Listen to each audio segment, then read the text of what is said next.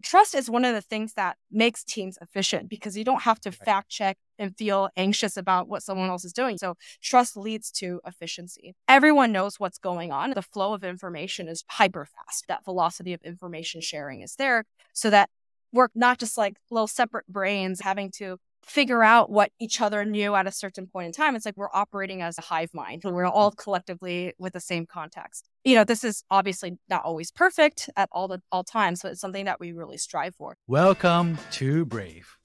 Learn from Southeast Asia's best tech leaders. Build the future, learn from our past, and stay human in between. No BS on success. I'm Jeremy Au, venture capitalist, serial founder, Harvard MBA, science fiction nerd, and dad of 2 daughters.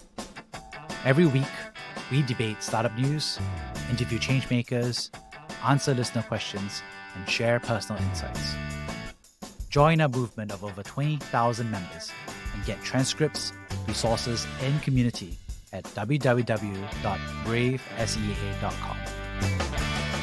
Poland is a private B2B liquidation marketplace. The startup connects sellers carrying excess inventory with bulk buyers across the world. The platform incorporates pricing algorithms, dashboard analytics, and sustainability metrics to find great liquidation outcomes. Hundreds of tons of usable products that would have been incinerated or gone to landfill is now used by happy consumers instead. Manufacturers get more revenue, buyers get cheaper inventory, and the world benefits. Learn more at www.poland.tech.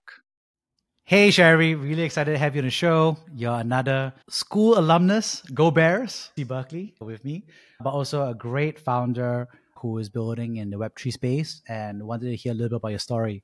So could you please introduce yourself real quick? Yeah, absolutely. So I'm Sherry. I'm the CEO and co-founder of Blue Jay Finance.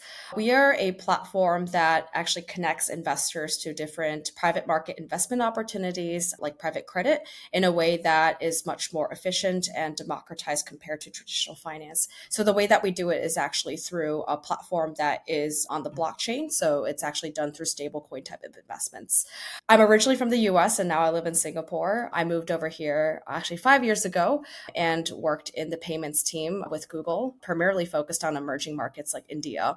It was actually during my time working in fintech that really opened my eyes to seeing how some of these technologies really can help accelerate financial inclusion, which is why 2 years ago, I was really excited about exploring what that could look like in the new tech stack for finance, which at the time was all the innovation that was happening within crypto and DeFi. So that's really the story of how I got to Blue Jay. So, I got to ask you, what were you like as a student? I know you were at the Berkeley Group, which is a club that you and I both share from our undergraduate days, where we were doing pro bono consulting for social sector organizations.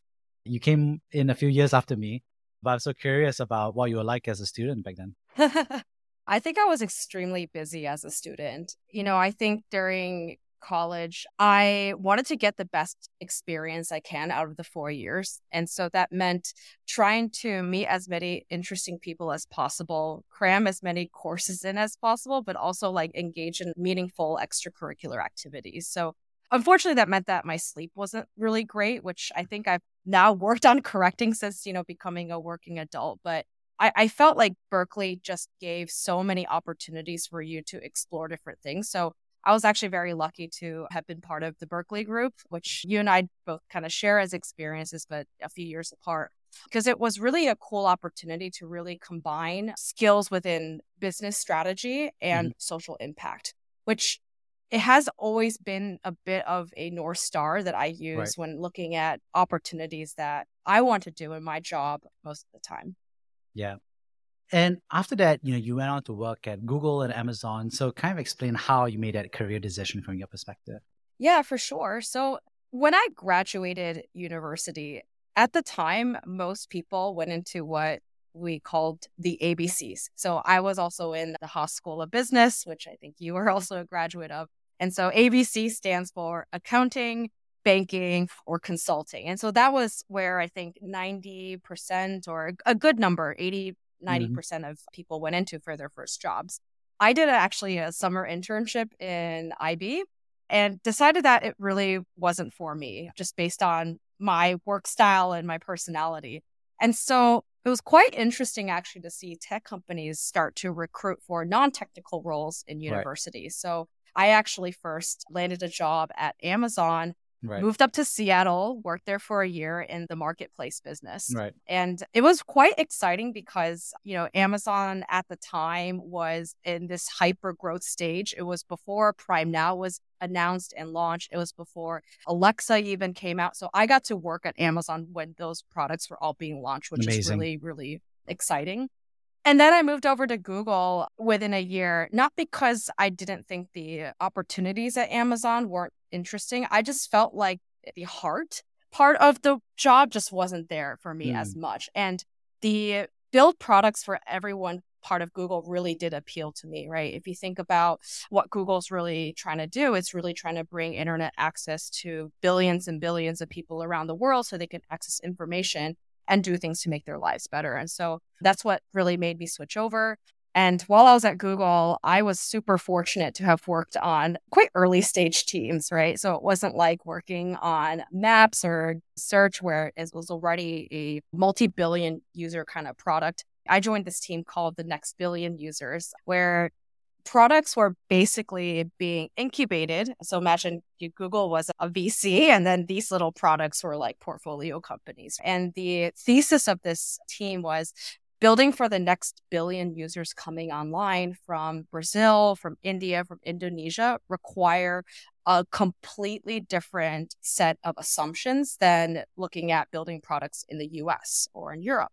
So at the time, most of the time when people were thinking about searching or finding information, let's say in Asia, it was actually done socially through Facebook, through those kind of channels versus through the search bar on the Google homepage. Right. Two other kind of differences where at the time, at least, cash was the major medium exchange in most developing or emerging economies. So you didn't really have credit cards. So you had to build payments or think about payments in a very different way. So it was actually through that experience that brought me to Singapore. So I was part of the team that started building what was called TES at the time and later rebranded to GPay, which was the payments product for India. Yeah. So it was really exciting. I remember at that time, we had to really convince folks in Mountain View that the future of payments was really going to be in places like India, when less than 30 million people across the board were even using non-cash payments like digital. But over time, that became hundreds of millions of users just because of how much it was really kind of leapfrogging an improvement over the existing experience of using cash. And what's interesting is that there you are building, and then you made a decision to become a founder, right? So can you share a little bit more about how you started thinking about this? Yeah. So none of these decisions, becoming a founder, doing a startup in the space that I'm in right now, happened overnight. It had been underneath the surface for a really long time. So actually, what's funny is back in 2019 was the first time I thought about quitting Google to do my own company with my younger brother, actually. We wanted to democratize software engineering education for smaller mid-tier cities across the US, where it's not as easy for a parent to be able to send their kid to school where there's a AP CS education curriculum. And getting private tutors in CS would be like exorbitantly expensive, plus like very low supply in certain places if you don't have somebody who has that. So we were actually thinking about some of those ideas. But I think what ultimately happened for me at that time was I didn't want to move back to the US. I felt this kind of calling to work on the problem spaces within Asia. So building this company would have meant going back to the US. So it didn't feel right to continue with that. But really during the pandemic was when I had a lot of time for reflection, I considered a whole gamut of different things to do. And ultimately, doing my own company came out as the ideal choice at the time because I think, number one, I was feeling the most risk seeking in my life at the time, as in I don't have a family to feed at the moment. It's really just myself independently. I don't have to make this decision with somebody else. So I felt like strike when the iron's hot, when you have that risk appetite, just go for it. And then I also felt towards the end of my time at Google, despite it being like an amazing experience working there, I felt like the bureaucracy or the slowness of execution in a large organization was really catching up. The payments team itself was moving beyond just this small couple 100-person team to a couple 1,000-person team, which becomes very different. So it was a bit of a push and a pull factor for myself that made me ultimately take the jump summer of 2021. And wasn't an easy one. I talked to a lot of people about it, just bouncing ideas off. And ultimately, I realized that it's a decision you have to make for yourself and what feels right. You can rationalize, have all these logical reasonings for any kind of decision, but you had to go with what felt right. So I was pretty fortunate to have an avenue to be able to meet other founders or other potential founders through a program called Entrepreneur First, which Jeremy, I think you also did at a certain point in time. Yeah. So maybe what I'm doing in life is basically following behind you just a couple of years, right? So maybe one day Just don't become a VC. Oh, I was just about to say maybe one day I'll have a podcast like yours. But yeah, I did EF. I was like, look, being a founder, I know it's going to be lonely. I had this Google family, this Google community, and all of a sudden I was by myself. So going through EF actually felt quite appealing for that. And with EF, just so folks understand the program and the context, it's a little bit different than the Y Combinator or YC or just some of these other accelerator programs that everyone's heard of, in that you don't join when you have a team or a product or prototype. You sort of join as yourself. And the idea of the program is for you to actually match with somebody who complements your skill set or edge or domain area. And within a very short amount of time, figure out like whether or not you can actually build a VC backable company together. So that's what happened. And there's a lot of stories around teaming together and breaking up, teaming together, breaking up, because they actually even encourage it. You should definitely think very, very, very hard about the right kind of person you should co-found a company with. But I was actually pretty lucky in that I've actually met my co-founder in the first week, or I teamed up with my co-founder in the first week. And we have been together ever since, and it's been 2 years. So yeah, that's a little bit of the journey from realizing that I wanted to do it and why, and to actually taking that leap and doing it for real. Yeah. And I think that's an incredible journey that you made, that transition. And what's interesting is that you chose Web3 and fintech as that category. And these past 2 years have obviously seen a lot of change as well. I remember discussing this with you in the first 30 days. And then after that, lots of things have unfolded with FTX, with Binance, with the global economy, the Ukraine war. There's all kinds of things happening. So I want to hear a little bit about your perspective. Yeah, for sure. Running a Web3 company through 2022 had to be one of the most difficult things, especially in comparison to the euphoria that the bull market brought in 2021. It was just crazy. You were hearing people that were raising insane valuations for their companies with just a white paper, basically a document that describes what your project protocol is doing, and then funding would just kind of materialize. So that, funny enough, was a conversation that we had, I think, when we got Thai food, where you're like, this historically low interest rate environment is going to change, and this entire landscape is going to basically turn on itself. And that has actually eerily played out exactly like you described from the time we had that conversation. So we saw basically this slowly crashing plane across all industries, but especially crypto in 2022. So instead of going through macroeconomic explanations for all this, I'll talk to you about my own personal experience as a founder. And it was actually quite difficult, but a blessing in the end. And I'll kind of break that down. So what was really difficult was that we were fundraising for our seed round, I would say, during the beginning of the end, the beginning of things kind of getting worse. Yeah. And it was midway through our fundraising round that Luna, the Taro ecosystem, crashed, right? Right. And so there was this frenzy where everybody was just so scared of anything that had stablecoin in it. And so that involved going back to the dozens of investors that we're raising from and actually explaining in more detail around our mechanism as a stablecoin at the time, why we're different, and why the concerns of Terra Luna wouldn't apply to us as much. But, of course, you have people that were assured and convinced, and you had people that weren't, right? So there was actually a little bit of turmoil in bringing everything together for the round. We're very lucky that we ended up closing it with $3 million, but it certainly wasn't anything close to the euphoric fundraising rounds that people would talk about where things just closed in 2 weeks and there was none of this market drama to deal with. So I think that's number one.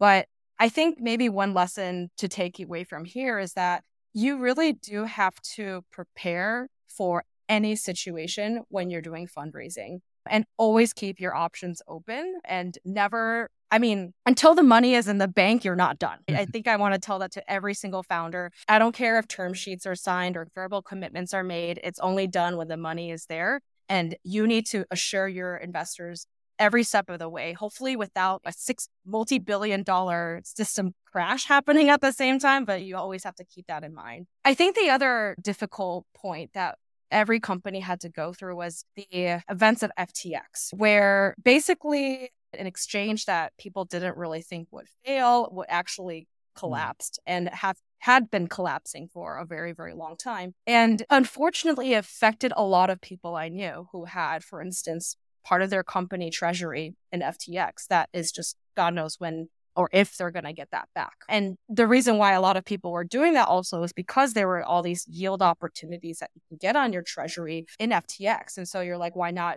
take your idle cash and runway and put it in FTX? We were lucky that we didn't actually have exposure to FTX.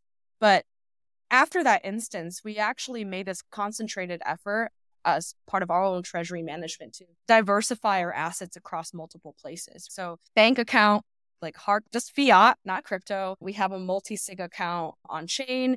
And then we have multiple different assets that we hold as well. So it's not just one single asset where if it goes down 80%, we lose everything, right?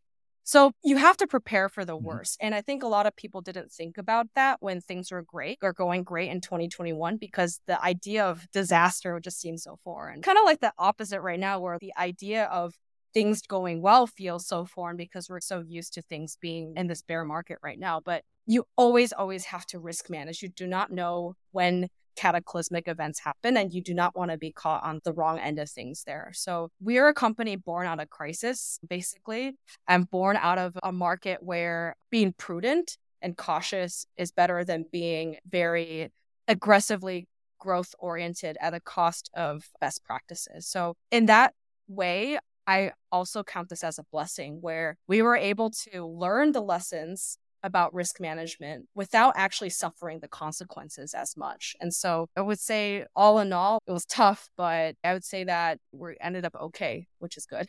Amazing. And I think what's interesting about all of that is that you had both the macro environmental changes, like you said. So there was Terra Luna, there's FTX, there's Binance, there's the global economy. And then there's that next layer about the company itself. So you mentioned about the company changes you had to enact in terms of compliance and to make sure that your treasury was safe and secure.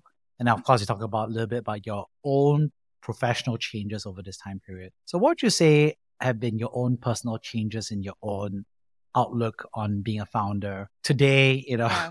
I feel like there's like 3 stages. One is while at a FANG, it's a big tech company. Then there's like the early stages of the crypto Web3 dynamic and now where you are today. So could you share me how about that evolution or adaptation of yourself as a founder? Yeah, Jeremy, that's a really interesting question and definitely a lot of directions to go with this. I think 2 years ago, I really thought as a founder, the people with the best ideas are the ones that end up winning. It was all about, and I don't disagree with this anywhere, but I would say I have some edits around how I think about it. But it was all about, do you have differentiated insights about the market? Do you have an idea that's original? And how do you get the best idea out there? And where I'm at now, I would say, is that your idea is just the starting point. And most of the time, what you put down on a napkin as what you think is the brilliant idea for your company actually isn't at all really what comes out, because you actually start executing on it, meeting real potential users, really try building the product, and it just evolves and changes. to something that you may have not even imagined in the beginning. And what I've learned is that execution is extremely important in this regard. And there's multiple kind of layers to this. The best thing a startup should do is actually figure out a way to experiment and test in the cheapest way possible what can work. Because you have to go in being like, I do not know actually what would work. I only have hypotheses. So let me be hypotheses driven and find a way to test and validate. And then once you are able to see an inkling of you being potentially right, then narrow down your space, double down in that area. And then you're soon going to realize that there are a million more ideas related to what you're doing that you have to solve for. So you start out with this universe of all these cool, interesting ideas. And that's actually where I would say most people in bar conversations with their friends get stuck when they're like, oh, yeah, I want to do a startup. I thought about this idea. I thought about that idea. I'm like, all of your ideas sound probably plausible to some extent, especially when I was back at Google, where there's a ton of smart people with great ideas. Like most of them, had plausible ideas that they would talk about. But when you're actually building a company, it becomes so different. And so do not get married to your idea. Do not even get married to the thought that maybe you are the best at coming up with ideas in a certain place. Be good at figuring out whether or not ideas actually work by being ruthlessly good at executing, learning from them, implementing them, and making sure that you're able to do that at a team level too, because it's not just about you, but it's about your team, be it 5 people, 10 people, 20 people, being able to also move as in sync as a dragon boat team on it. So yeah, I would say that's one of my biggest learnings as a founder. And I'm continually looking for ways to improve on this. And so, this is a topic that everybody talks about right now, which is AI, right? And I'm not going to pontificate on the generics here, but when it comes to go to market for our company right now, I want to get us very good at testing out content that works. And so there are so many things that we can now leverage to make our learning process for this go from maybe 2 years all the way down to maybe 2 months or 2 days, and just like crunching the time that it used to take to get things right as a startup to a much smaller period in time and just find a way to execute much, much better. And as you think about that, why is execution hard? Yeah. Because everyone's like, oh, we all know that. Yeah, you got to have strategy, execution. It's like, that's a no-brainer. But why do you think, from your perspective, why do you think that's important for founders to learn it, to be crisp on? Yeah, absolutely. And by the way, you need strategy and execution, just to be clear. It's not just 99% execution, 1% strategy. But execution is incredibly important because I don't think people can learn in a vacuum in their head. You cannot concept things without actually going and getting and doing things and getting feedback. That kind of response, I think, is really important. And so I think that's why it's incredibly important to get that execution piece right, because it is actually related to iterating on your own strategy and constantly looking for ways to test it, become more confident in it, etc. I think execution can sometimes be difficult to pinpoint what exactly is good or not, but it does come down to a couple of different layers. I think number one is being good at the planning part of execution. So one thing that we do with BlueJay, just to give it a bit more of an example, is we actually create these contingency maps. We're like, here are the scenarios of what could happen and what could go wrong. What if this deal doesn't go through? What are we doing in contingency plan B, C, and D if this doesn't go through? Okay, then maybe we should start B and C as backups, right? So that we don't have to wait another 5 days. So in our case, we onboard different deals on our platform to be listed for investments. We're really excited about one deal, but we will have other conversations going on to make sure that we have other options in case, an agreement isn't reached upon, or we do demand testing. It's not really there for that particular deal. So there's a lot of pre-planning and pre-planning and just thinking about all the scenarios that can happen to make execution good. So by the time you're actually executing, you've done a lot of that work up front. And so it's just kind of using your muscle and going through it without having to stop and think, oh shit, like this is not going through. What do I do? So I think that's one. I think the second part that makes execution difficult is people often just think about their own IC or individual contributor level executions, like how many hours and how much input and output can I do myself at a computer. But actually, it's really about teamwork. And this is something that we've been really working on as our team has grown. We're at 13 people now, but we used to be 5 people last year. And so you could imagine that there's some growing pains when you have people with different work styles, and some people might be in flow state, some people are not. And like, how do you bring everyone together? And so we had to create some norms that I think make working together a little bit easier. Number one is that we have hybrid work, meaning people come into the office. And I may sound really old school for saying this and very non-Web3 because a lot of people are like remote only. But it is so nice to be together in the same place because the amount of idea formation, the efficiency of just going to somebody and getting something done is just phenomenal when you're in the same office. Plus, I think trust is better or built easier when you actually see someone face to face, at least some of the time. So you don't have to, I think trust is one of the things that makes teams efficient because you don't have to fact check and feel anxious about what someone else is doing. You trust them, right? So trust leads to efficiency. We also have strong communication norms as well. So after most external meetings that someone takes with a potential partner, potential customer, whatever, that is fresh in your head right now. Write down the top takeaways from this meeting and send it out to Slack to everybody. Everyone knows what's going on. And so the flow of information is hyper fast. That velocity of information sharing is there so that we're kind of not just like little separate brains and like having to figure out what each other knew at a certain point in time. It's like we're operating as a hive mind, right? We're all collectively with the same context. This is obviously not always perfect at all times, but it's something that we really strive for. So execution is not just about yourself, but it's about the team level as well. And the last point I'll make about execution is that you need to manage your energies as a person. I think some people think if I really enjoy doing something, I'll work 100 hours a week and just brute force it. And that is not the right approach. You need to manage your time and energy because when your energy depletes, you cannot think critically as well. You cannot think creatively as well. You are irritable, and that irritability erodes trust, which erodes collaboration, which creates inefficiency. So make sure that everything that you're doing ladders up to a goal, right? And that's why we have OKR planning, but also take care of yourself as well. I think for myself, I'll speak for myself, maybe not for other folks, but I try to sleep. That's something I prioritize, I protect. I don't believe in sleeping 3 hours a night and just try to brag about how little you sleep and how efficient you are. I had times where I sleep 3 hours a night because I'm jet lagged, and I'm telling you, I'm not more efficient. I am just tired and irritable and not great. I also try to make sure that I bake in time to expose myself to things outside of my company, be it like taking a dance class or volunteering or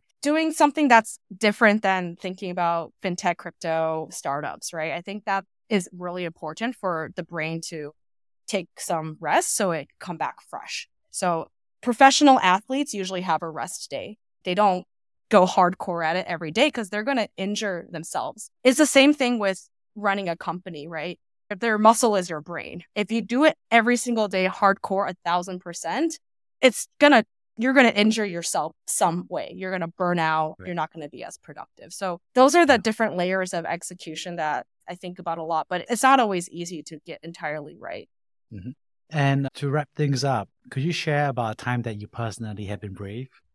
Yeah. So I actually get stage fright sometimes, which I think comes as surprising for some people because, I've done public speaking and done band performances, whatever, but I get mad stage fright when I feel like I'm being very vulnerable. And so for those who don't know, I'm actually a pretty avid musician outside of work. I love to sing. I play piano.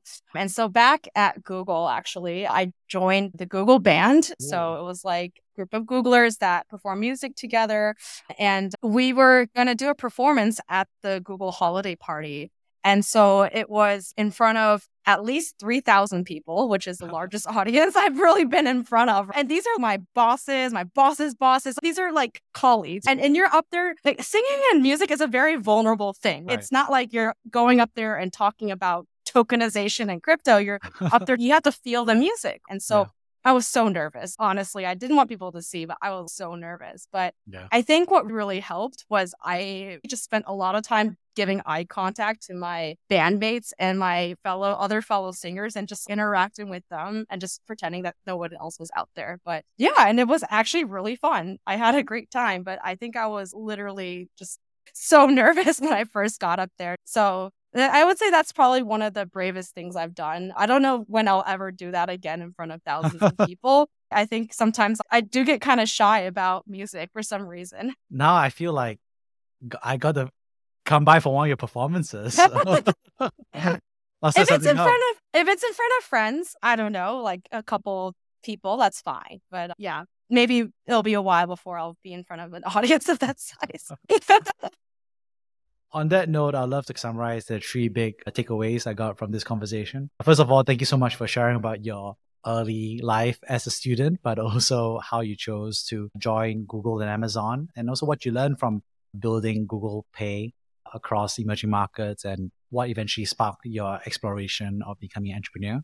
So thank you for that. Second, actually, was really you sharing about your personal evolution as a founder, right? So in terms of the skill sets that you had to learn in terms of managing, for example, your vulnerability, your stage fright, your conversations, the in-person trust building. I thought there was a lot of good advice that you had about what you've learned as a founder. And lastly, thank you so much for sharing about Web3. What's it like to be a founder, just chugging along, heads down, building, pivoting, and iterating during this giant storm.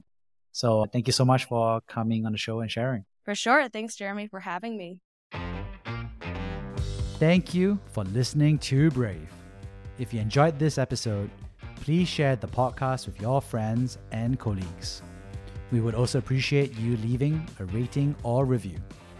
Head over to www.bravesea.com for member content, resources, and community. Stay well and stay brave.